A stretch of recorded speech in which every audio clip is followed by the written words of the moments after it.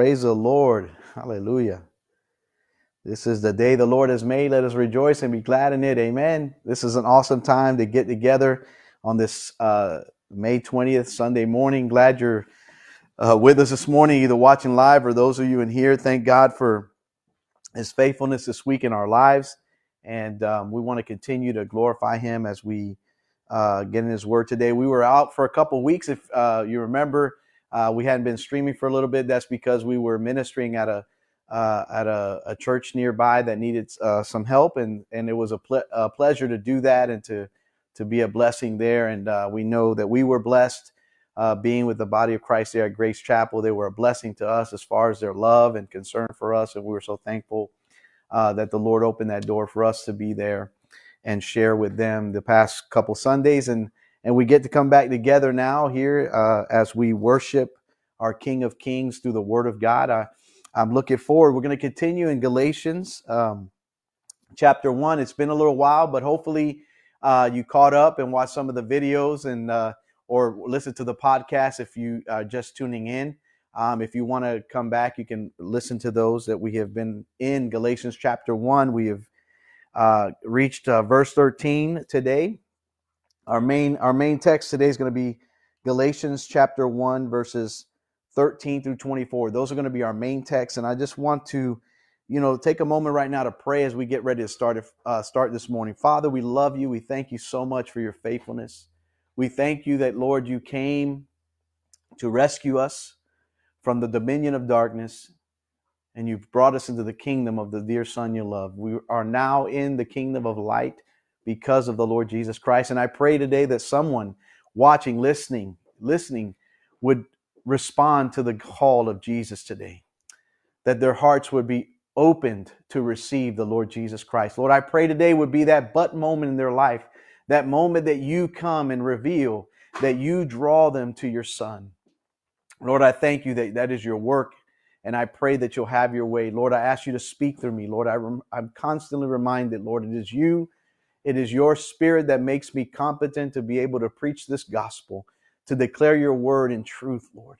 Help me, Lord, to be able to give God's people and feed them and care for them, Lord God. Help me to be a shepherd after your own heart, Lord. I want to walk with you, Lord. I want to do things that honor and please you, Lord. And I pray that your word would edify, it would cut to the heart, it would bring about transformation, it would bring about conviction, and it would bring about encouragement, edification to those who listen today, Lord. We ask these things and we welcome you, Holy Spirit, into this moment to move and to minister to our hearts in Jesus' name. Amen. Again, so as I was saying, today we're going to continue there in Galatians chapter 1, where the Apostle Paul recounts his former life before being called by the Lord Jesus Christ. Paul is going to now, in verses 13, again, recount how he came to Christ and what he was doing prior. He's given us an account of what he was doing prior to the Lord Jesus Christ being in his life. And I think this is important. I find that we can learn some important work in our individual lives and bring us to himself and bring us and use situations, decisions that we make to bring us to his Son. This is awesome. This proverb that Solomon wrote, one of the wisest man that ever lived. It says, many are the plans in a person's heart, but it is the Lord's purpose that prevails. Again, that is Proverbs 19, verse 21. I want to read that to you one more time. Many are the plans in a person's heart, but it is the Lord's purpose that prevails. Isn't that awesome? That you and I have a lot of plans. We have plans for our lives. We have dreams for ourselves, or we may have a path that we have chosen to take. But we know that it is the Lord's will that will prevail in the life, and his purpose will prevail in our lives if we humble ourselves and call out to him. And my prayer for you this morning, as I was preparing for, this morning, my prayer was that you would hear, right in this moment, that you would hear what the Lord is saying, that as you're listening, and you would recognize that it's God's will that's going to prevail in your life. I don't know where you are. God knows where you are. I don't know where you are here in this room. I don't know what you've been thinking about, where your thoughts have been, but God knows, and it's God's will that will prevail. And I'm believing that God is to minister to you today. So let's just start this morning reading our text here. Again, Galatians chapter 1, and we're in verse 13 through 24. And we begin reading here. For you have heard of my previous way of life in Judaism, how intensely I persecuted the church of God and tried to destroy it. I was advancing in Judaism beyond many of my own age among my people, and was extremely zealous for the traditions of my fathers. But when God, who set me free, or who set me apart from my mother's womb, and called me by his grace, was pleased to reveal his Son in me so that I might preach him among the Gentiles, my immediate response was not to consult any human being. I did not go up to Jerusalem to see those who were apostles before I was, but I went into Arabia. Later I returned to Damascus. Then after 3 years I went to Jerusalem to get acquainted with Cephas and stayed with him 15 days. I saw none of the other apostles, only James, the Lord's brother. I assure you before God that what I am writing you is no lie. Then I went to Syria and Cilicia. I was personally unknown to the churches of Judea that are in Christ. They only heard the report. The man who formerly persecuted us is now preaching the faith he once tried to destroy. And they praise God because of me. So here we see the Apostle Paul giving us as a recount of his former life. One of the things I want us to really zoom in here is how he intensely persecuted the church and tried to destroy it. This was his former way of life. Can you think about how amazing God's grace is to take a man like this, who was formerly known as Saul, to take a man who was intensely looking to persecute the church and to destroy it? Go with me to Acts chapter 7. I want you to see where this all began. And it started at the stoning of Stephen. You guys remember Stephen? He was the first martyr. Stephen was declaring the word of God, and the religious leaders were not happy about it, and gathered many people around to listen, and basically was declaring that he was saying blasphemous words, that he was speaking false messages, and they had Stephen stoned. And I want you to see here in verse 57, and so I want us to read a little bit here. It says, At this they covered their ears, and yelling at the top of their voices, they all rushed to him, dragged him out of the city, and began to stone him. This is speaking of Stephen. Meanwhile, the witnesses laid their coats at the feet of a young man named Saul. Here he goes. This is where it all begins for him. While they were stoning him, Stephen prayed, Lord Jesus, receive my spirit. Then he fell on his knees and cried out, Lord, do not hold this sin against them. When he had said this, he fell asleep. And Saul approved of their killing him. On that day, verse 1 of chapter 8, on that day, great persecution broke out against the church in Jerusalem. And all except the apostles were scattered throughout Judea and Samaria. Godly men buried Stephen and mourned deeply for him. Destroy the church, going from house to house, he dragged off both men and women and put them in prison. This is Acts 1 through 3. So you see here that he was approving of their killing. He was a young man. Young people are known for their zeal, for their zealousness, and they're known for their excitement and their passion for life, right? As we get older, we're not as, we don't take as many risks. We're more like, hey, we're a little more reserved. We have more wisdom, and we should still maintain our zeal for God, our passion for him.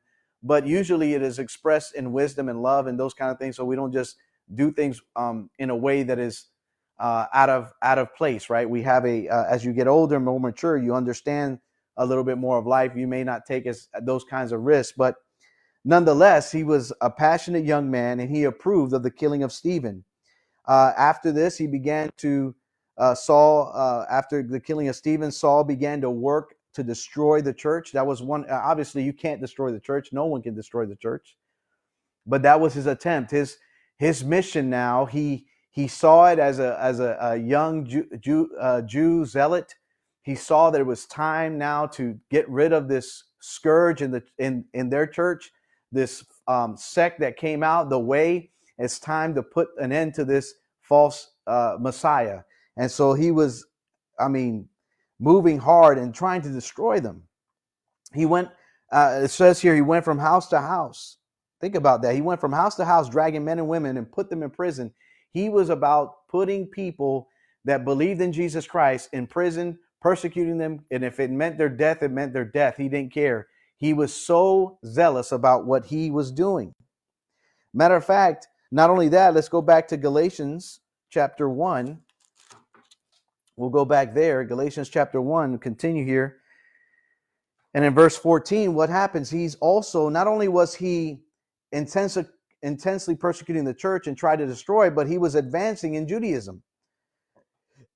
When we think about advancing in Judaism, I think about someone young who is excelling in their faith or in this particular religion. He was excelling. He was taking it all in. He was becoming he would eat the traditions of his fathers. He would eat it all up, and he would put it into practice. And it was like someone who just gave their entire life to it. And so, as he was advancing, he reveals here some of the things that how he was advancing. I love here in the book of Philippians. I'll give you this verse, Philippians 3, verses 4 through 6. I'm just going to read it to you.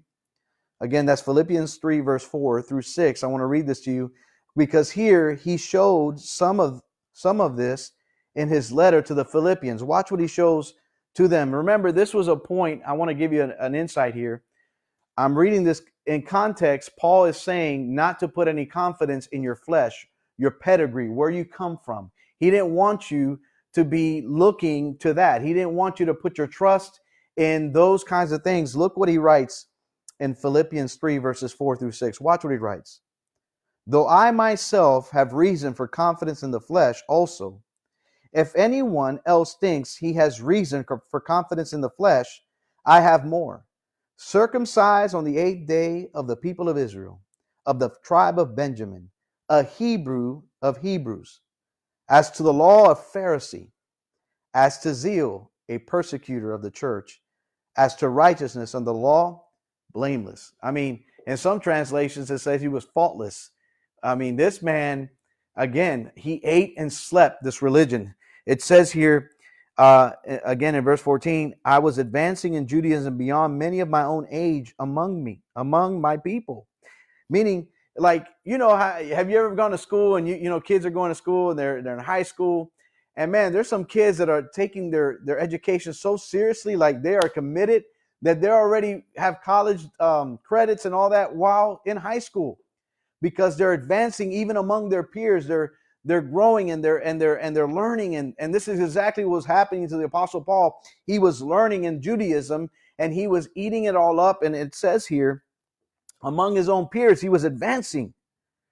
And it says he was extremely zealous for the traditions of his fathers. He was, not only was he advancing and learning of Judaism, but he was advancing in the traditions of the elders, of the fathers, not like his father, but the fathers, the elders, the ones who not only took the law of Moses, but then they began to give their orator law. These were things they said, not necessarily that it was written, and people had to obey those traditions as they were to adhere to the Bible and to the Torah, to the Word of God. This was crazy that they would say that this tradition is just as holy as what is written. And Jesus has some things to say about that. He has some things to say about that point. So he was extreme. The word tradition here this is what it means, just to give you some information here to understand a little bit. Tradition is of the body of precepts, especially ritual, which in the opinion of the latter Jews were orally delivered by Moses and orally transmitted in unbroken succession to subsequent generations, which precepts, both illustrating and expanding the written law, as they did, were to be obeyed with equal reverence. Can you see that? They were basically saying that you had to, with equal reverence, obey a oral tradition from that was passed down from the fathers. Now, this is an issue that God takes really serious. Why? You don't add and you don't take from the Word of God. Do you know right now, as Christians, we have some traditions that happen within Christendom that some people worship that greater than even the Word of God? You say, no, Pastor, we've passed that, man. We sing songs of worship, man. People, our worship songs are no longer hymns. We've evolved into this praise and worship atmosphere, and yet that has also become a tradition. We have made that a tradition, and matter of fact, in some ways, some people elevate some songs over the Word of God. You know, when you try to talk to someone about a song that mentions God's love as reckless, do you know what people do? They cringe. They go, "What are you talking about? It's just worship. It's just a word." Listen, let me ask you a question. If I was to take the Word of God itself, the Word, and change it, would you be okay with that? Or would you have a problem because the Word of God? Why don't we take it seriously when these singers sing to us that they are biblically sound? Isn't that important? How many of you know that God's love is never reckless? God's love is amazing.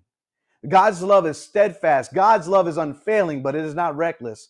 And this is so important that so many people are going to be led astray because of the traditions that were set now, and they elevate these things above the Word of God.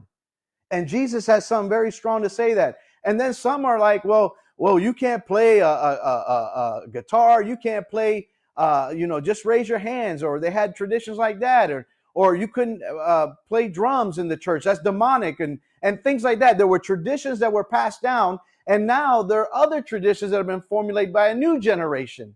And yet they're being told that you're to equally worship that like the written word. No, sir, no, ma'am. We're not to do that. We're to worship the King of Kings and Lord of Lords. We are to revere the Word of God, the Holy Writ, not what men say, but what God says. We're not to take God's word lightly.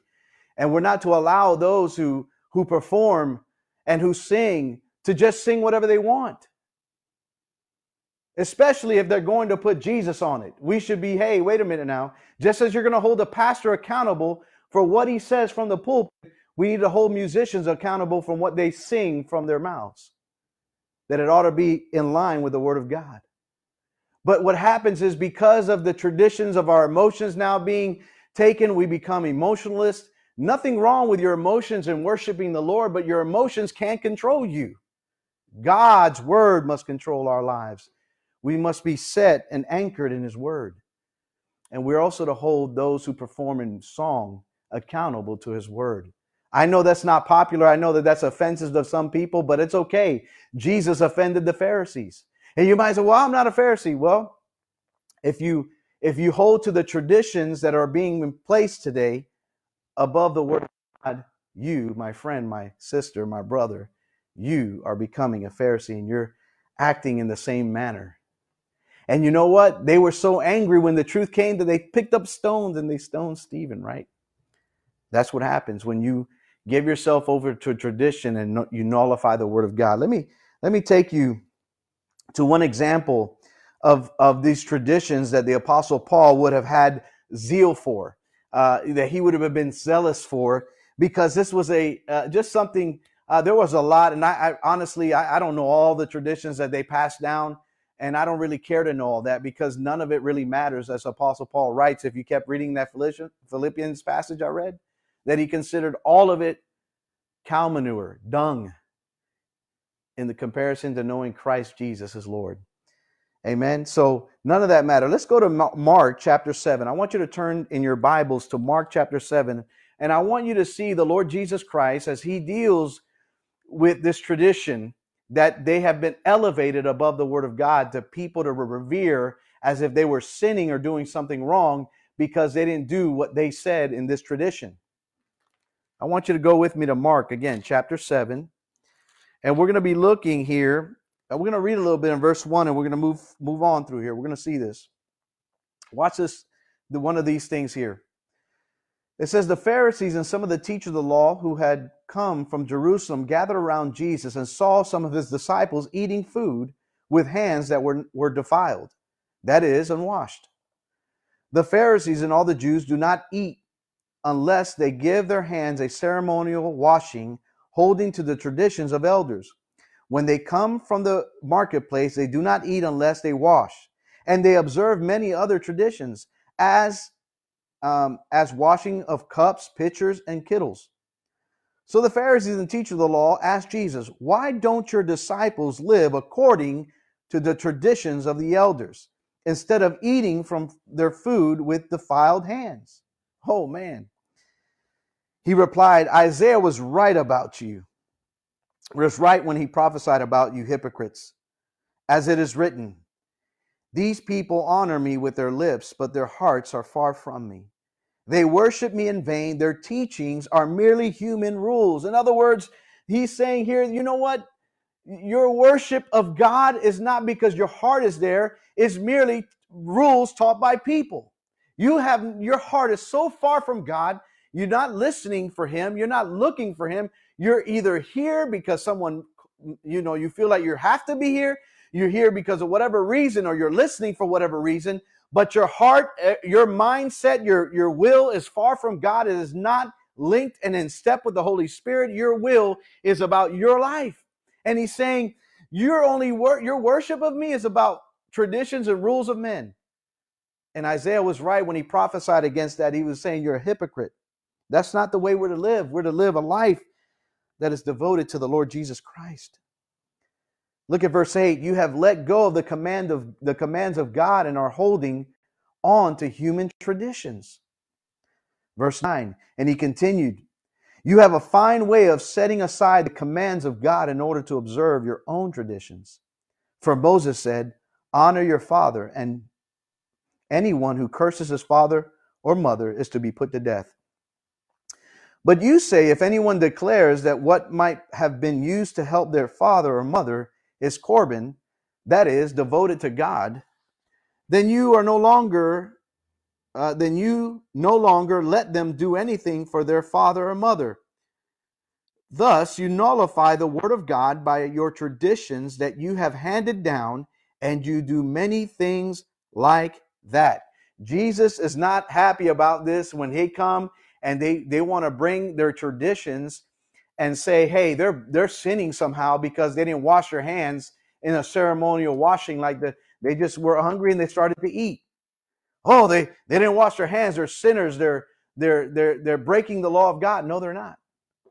And Jesus was making that clear. He was saying, you guys, you're nullifying the word of God, the actual word of God, for the sake of your traditions. You've elevated your traditions above the word of God. And see, God doesn't take that lightly. He wasn't happy with that. And that's why he said what he said. You hand these things down. And one of the things that he talked about was Corban, right? The word Corban here, and it means our Lord condemned. I was looking in the Easton Bible Dictionary, and this is what he writes in here. Our Lord condemns the Pharisees for their false doctrine, inasmuch as by their traditions they had destroyed the commandment which requires children to honor their father and mother, teaching them to find excuse from helping their parents by device of pronouncing Corban over their goods, thus reserving them to their own selfish use. In other words, their parents needed help financially or support, or needed some kind of place. They would say, well, this is Corban. So what I have is Corban. It's a gift devoted to God, and therefore they use that in order to keep their selfish property and gain, rather than being there to love and honor their parents, to help them.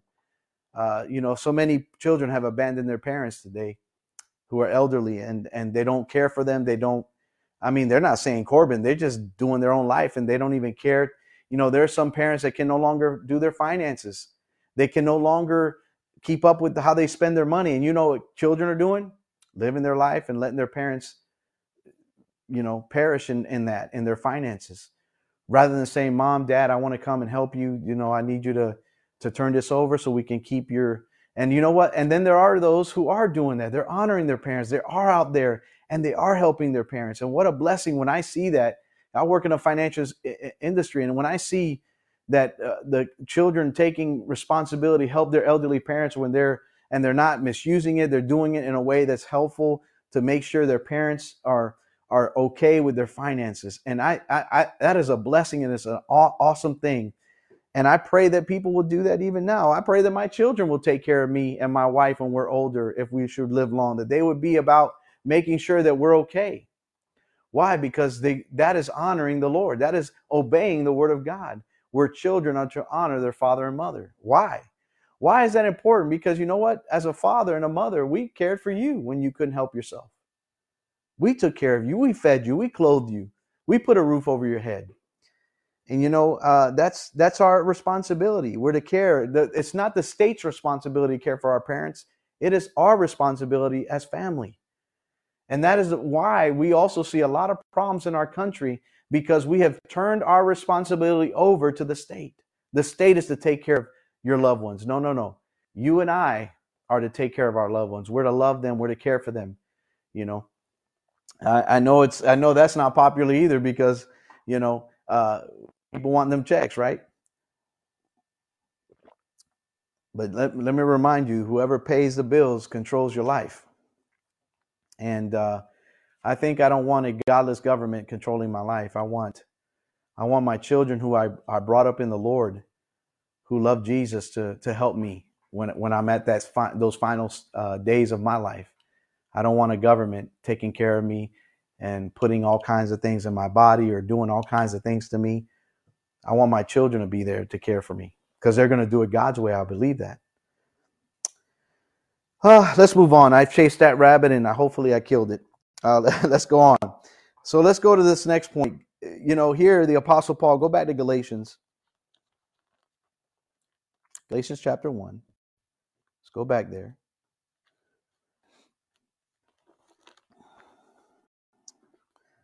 Verse 15.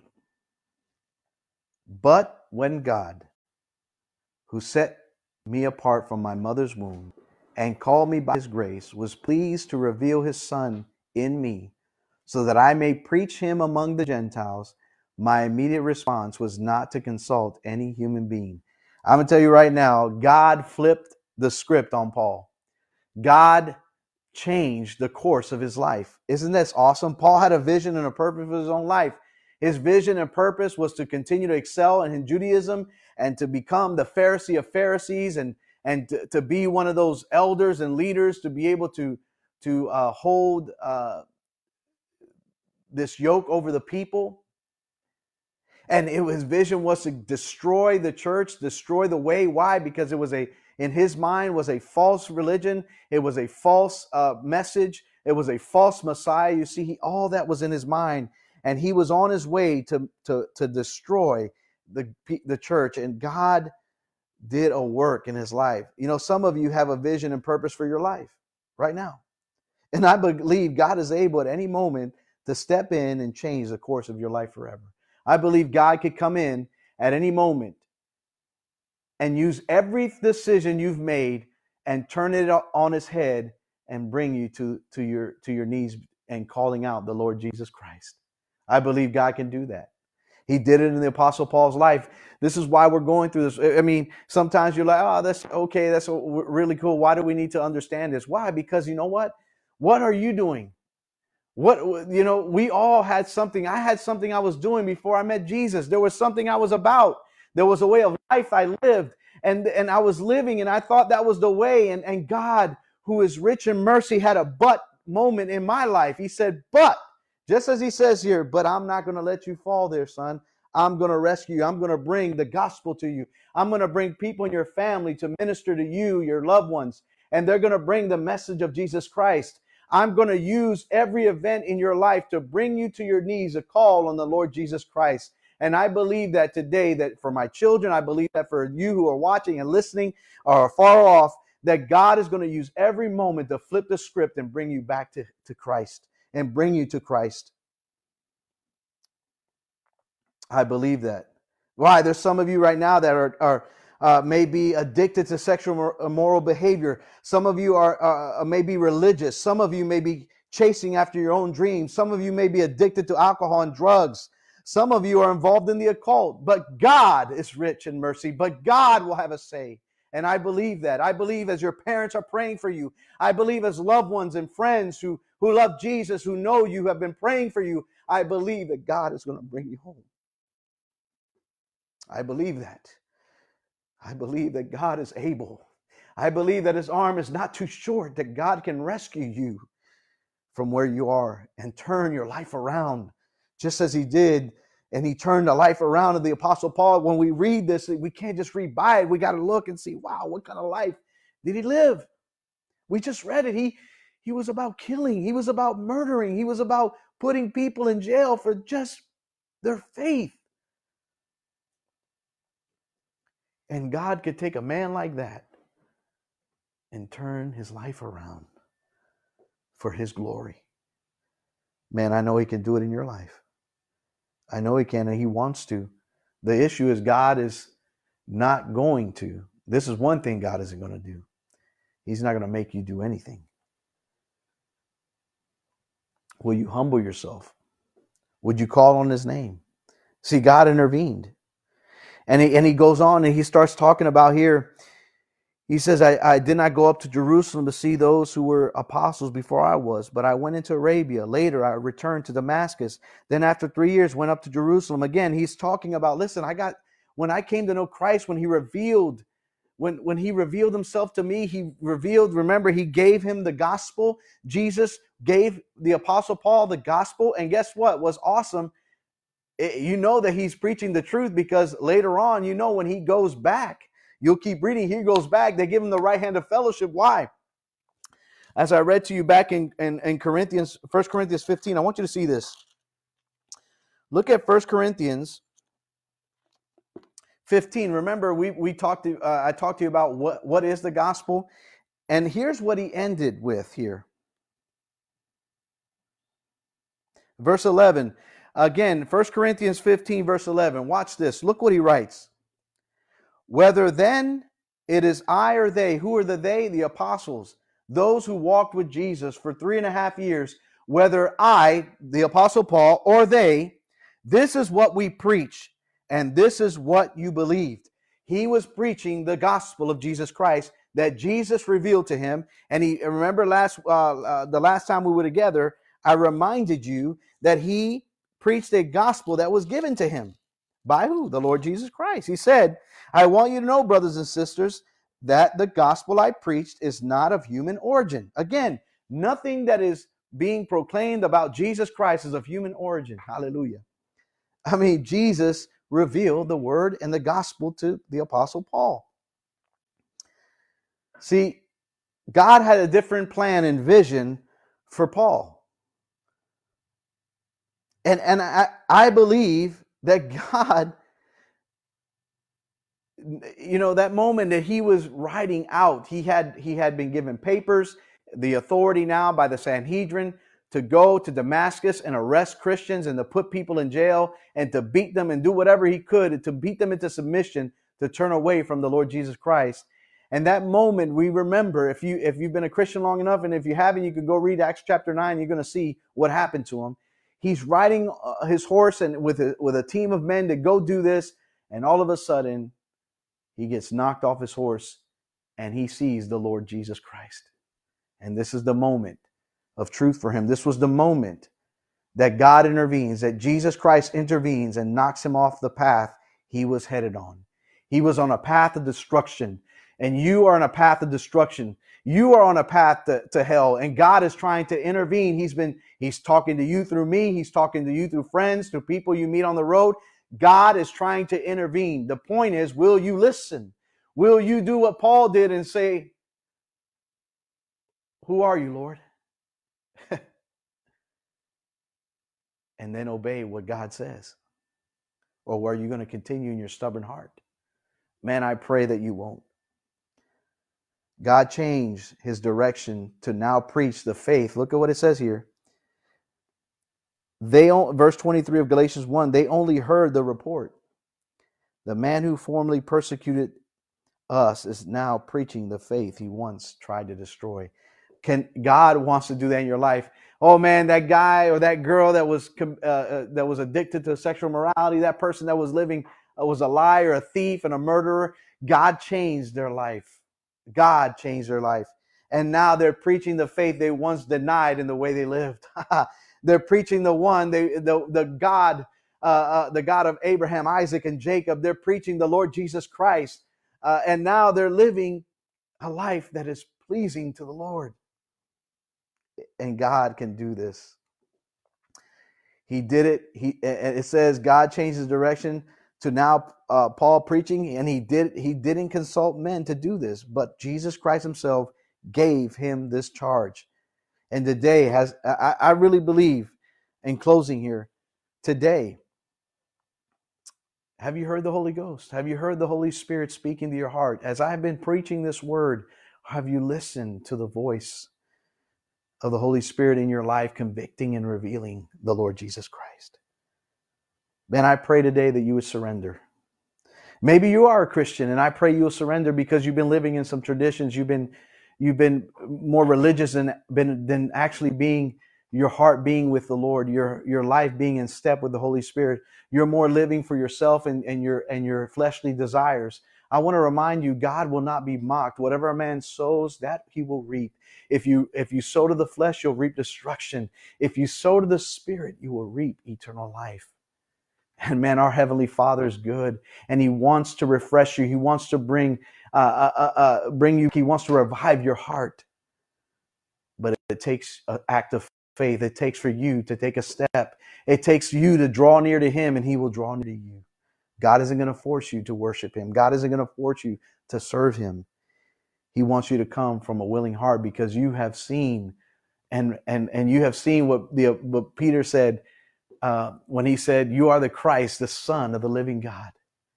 He wants you to see the Lord Jesus in His greatness and who He is, that you might receive that amazing grace that He has offered you. Man, I pray that it will happen in your life today. Let's pray as we get ready to end this morning. Father, we thank you so much for your word this morning. Thank you for speaking to our hearts, for bringing about your word. And I pray your word, as it says, is a battering ram, that it broke the hardened heart. It broke it up, Lord. And that person today would receive the Lord Jesus Christ. The Bible says, man, if you're out there and you're hearing this, and you're sitting in your car, you're at your lunch break, wherever you are, and you're here in this room, you're listening, the Bible says that if we confess the Lord Jesus and believe in our hearts that God raised Him from the dead, we'll be saved. And God will give you His Holy Spirit. Would you call on His name? Would you repent of your sins? Would you confess the Lord Jesus? I confess you as my Lord. I believe that God raised you from the dead. And I ask you, Lord, to fill me with your Holy Spirit. And God will do it. You're a brother or sister out there, and this message is cut to the heart, is bringing you to a place where you recognize, I've been living for the appetites of my flesh. I have not been living. I've not denied myself those things. I've been in a bad place. I know, Lord, your word is true. And I've come this morning surrendering my heart to you. Revive my heart, oh God. He wants to do that. Our Father is good, and He wants to give you good gifts. He wants to give you the Holy Spirit, refreshing you, renewing you, and bringing you into a deeper relationship with Him, that you would walk in obedience to His word, that you would begin to go and make disciples, proclaim His word to others in your life as you're going. Lord, we thank you for your precious word this morning. We love you. We thank you. In Jesus' name, amen. Amen. We'll see you next time.